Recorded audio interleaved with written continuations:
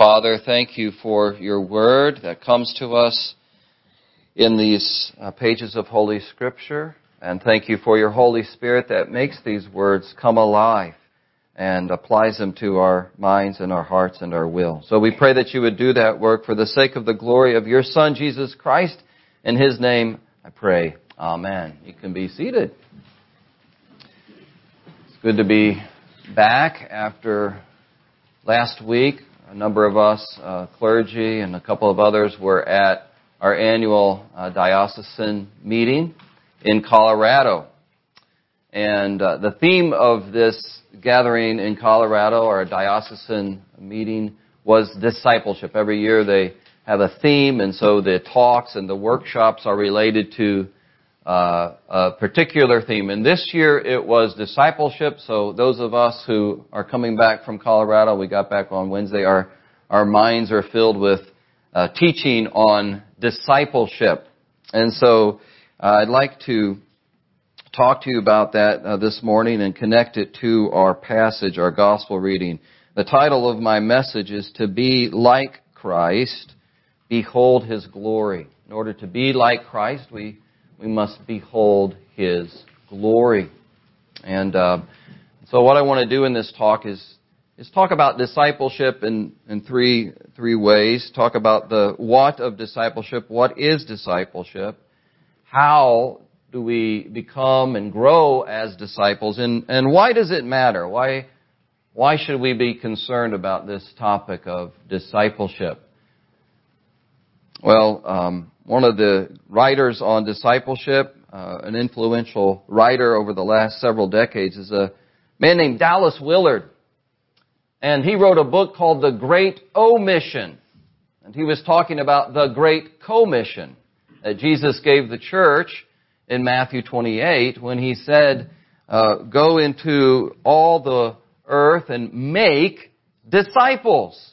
And Dallas Willard's point is oftentimes in the life of the church that can be omitted. Here is the task that the risen Christ gave His church, His disciples, to make disciples, and oftentimes that can be omitted. Jesus didn't say, go into all the world and make church members, although we hope that church membership connects with discipleship.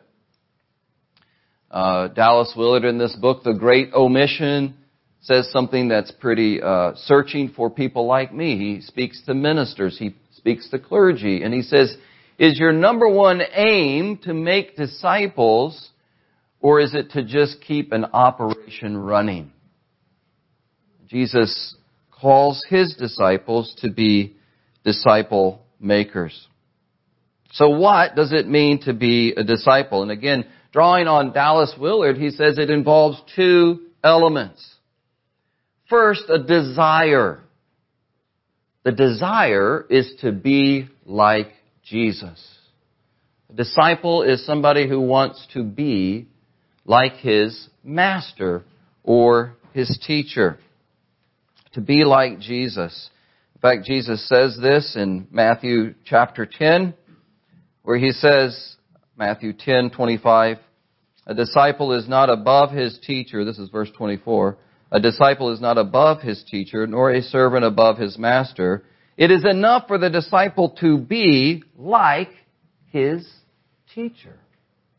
And so here's a question for us. Here's a question for me. Do I want to be like Christ? Do I want to be more like Christ? Do I want to reflect more of the character of Christ?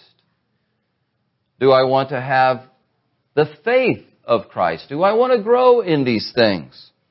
That is the desire of a disciple. Do you desire today to be like Him? The second thing that Dallas Willard says about discipleship is that it involves a decision. So you have the desire, and then you have the decision. And with the decision to want to be like Christ, you begin to develop habits and actions to arrange your life so that you can grow to be more like Him. Because that is the goal. This evening we will watch a couple of football teams play, and you're watching men who have basically given their life to one goal, and that is to get this Vince Lombardi trophy.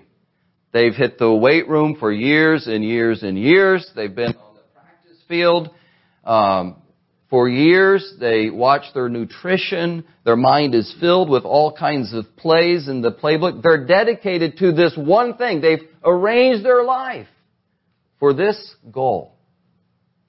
And that is to be the drive of a disciple.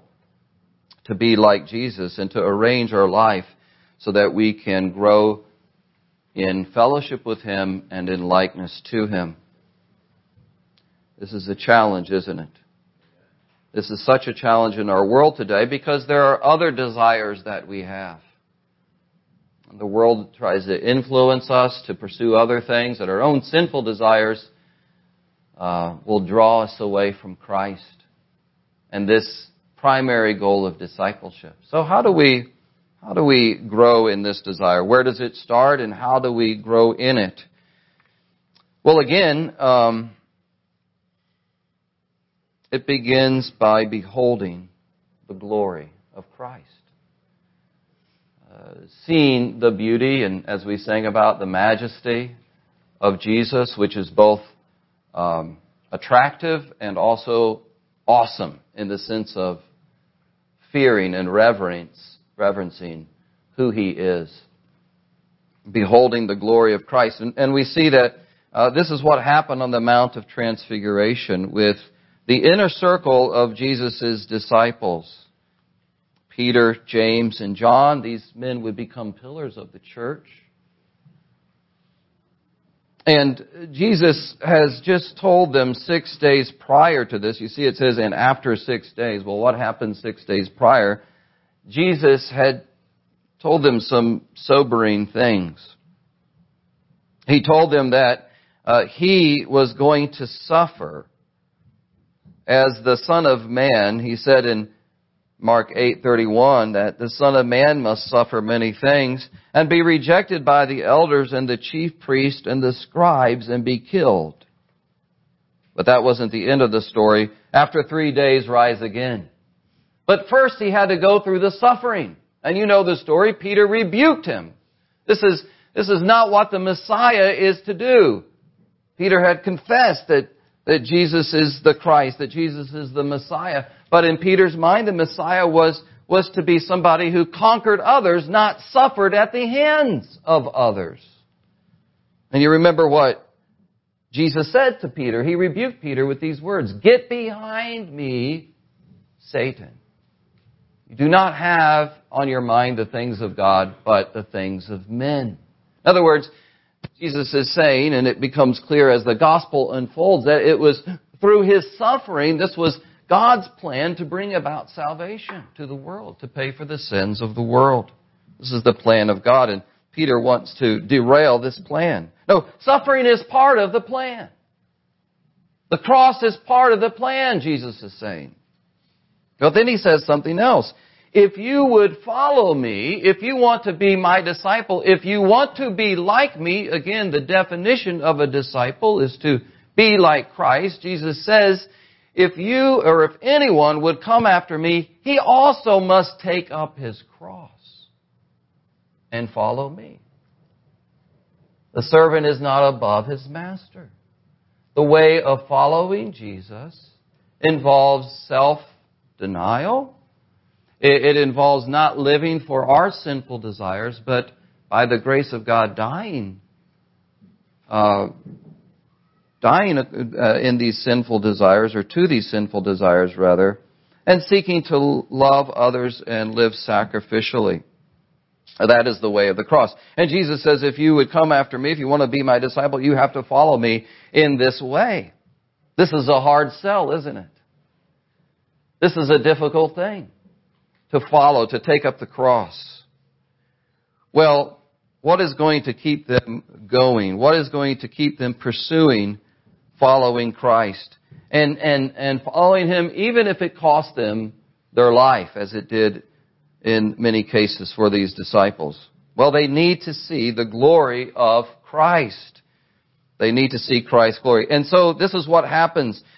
Jesus takes with him Peter, James, and John and leads them up, it says, a high mountain by themselves. A lot of scholars think that this was Mount Hermon, which is up in the north in the region of Caesarea Philippi. And this mountain is over 9,000 feet. Not quite as high as the mountains that we saw out in Colorado, which are typically over 10,000 feet, but pretty high. I don't know if you've ever hiked those mountains up in Colorado, gotten into 9,000, 10,000 feet elevation and gone up the mountain. Well, if you've done that, you know that involves a lot of kind of huffing and puffing. It's a bit of a struggle. And you can imagine Peter, James, and John following Jesus, huffing and puffing up this mountain and wondering what's going to happen. These are Jewish young men. They know their Bible history. They know that mountains in the Old Testament are places where men of God encountered God in powerful ways. And they're probably thinking about Elijah. It was on a mountain that God spoke to Elijah from the Mount of God in a still small whisper. And of course, most famously, it was on a mountain that God led Moses up to receive the 10 Commandments. And we, in the Old Testament, in Exodus, we see that the cloud of God's presence covered the mountain, and Moses entered into this cloud. And there was thunder, and there was lightning, and the sound of a trumpet. It was an awesome sight for the people of Israel to behold. And then when Moses came down the mountain, his face was shining with the glory of God. And he had to veil his face when he talked to the people. It was clear that Moses was hearing from God. God wanted to make it clear to the people that Moses was hearing from God, that Moses had been with God, and they need to listen to Moses because he was giving them the Word of God. And so all these things, these images from the Old Testament kind of come together in this story of Jesus on the Mount of Transfiguration. Jesus leads them up to this high mountain by themselves, and it says that he was transfigured. In Luke's account of this, it says that he was transfigured. His form changed. This supernatural event happened while he was praying. Luke tells us, while he was praying, there was this change. The appearance of Christ changed. Before them, it says, and not only was he transfigured, but look at verse 3. His clothes became radiant, intensely white, as no one on earth could bleach them. OxyClean couldn't get it this white. Nothing on earth could. This was something supernatural. And you remember again that Moses' face shone with the glory of God. As he encountered the presence of God, he was reflecting the glory of God. But here, the glory of God, the radiance of God is not something that's coming on Jesus. It's as if it's coming out. It's radiating out. This divine glory coming from within. Daniel chapter 7 verse 9 tells us that in Daniel's vision of God, the Ancient of Days, it says that his clothes were white as snow. So what is this saying to us about Jesus? This is a symbol of Jesus' divine nature. The divine nature, they're getting a picture. It's as if God is removing a veil and they're seeing Jesus' divine nature as the Son of God. Getting a glimpse of that. And then there appeared to them Elijah with Moses, and they were talking with Jesus. And Elijah represents the prophets, and Moses represents the law of God. And here the law and the prophets are witnessing to Jesus, or there to bear witness to his divine glory. And Peter said to Jesus, Rabbi, it's good for us that we're here. Let's make 3 tents, one for you, one for Moses, and one for Elijah. He didn't know what to say. Peter was one of those who would speak the first thing that came to his mind. And here we see it again. And Mark tells us the reason why he was saying these things was he was terrified. They were all terrified by this sight the supernatural sight of the glory of Christ. And here again is an image of a cloud, hearkening back to what happened on Mount Sinai. But here the Father speaks. A voice came out of the cloud, "This is my beloved Son, listen to him." On Mount Sinai, God said, "Listen to Moses." Here on the Mount of Transfiguration, God is telling people to listen to Jesus. And Jesus' glory is unique. Jesus' status is unique. Elijah and Moses disappear, and Jesus only is left standing. He is the unique Son of God. Some people would read this passage and say, this is such a strange supernatural thing, and many people would be skeptical. The average person probably on the street would say these things are so fantastical. It's hard to believe that they actually happened. But did you notice what Peter said in our reading from his epistle as he nears the end of his life? He's aware that some people are going to have a problem believing this story. And he says, "We did not follow cleverly designed myths, but we ourselves were eyewitnesses of His majesty. We saw this divine glory on the mountain. We heard the voice of the Father."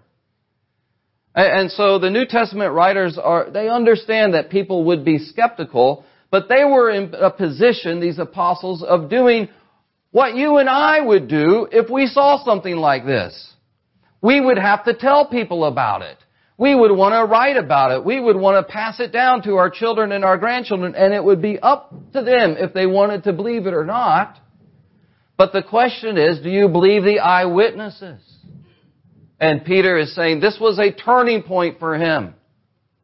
In fact, John, in John chapter 1, says that we beheld His glory. The glory as of the only Son of the Father, full of grace and truth. And some people think that he's hearkening back to this experience on the Mount of Transfiguration. What does it mean to see the glory of Christ today? We're not privileged in this life. We walk by faith, not by sight. After this life, we will see, if we belong to Jesus, our faith will become sight. But what does it mean today for us to see the glory of Christ? John Owen, a great Puritan thinker, his name came up at this synod meeting quite a bit. He said that to see the glory of Christ, listen to this, is to see God in Him. To see God in Him. So that when you see the love of Christ, you're seeing God's love for you. When you hear the wisdom of Christ, you are hearing God's wisdom for you. And in this life, we walk by faith, not by sight. But the Spirit can bear witness to us as we meditate upon the love of Christ, as we meditate upon His cross, as we meditate upon His Word. This is God speaking to me about His love. This is God giving me His wisdom. That is to see, Owen says, the glory of Christ. And as we see His glory more and more, as we interact with His Word, as we worship Him, as we gather together like this and praise Him, we see more and more of His glory, and we can be changed. And we can grow to want to be more like Him. You see, that's how change happens. It's as we are attracted to a greater glory, as our affections, as our love begins to shift away from things that would keep us apart from God to Christ.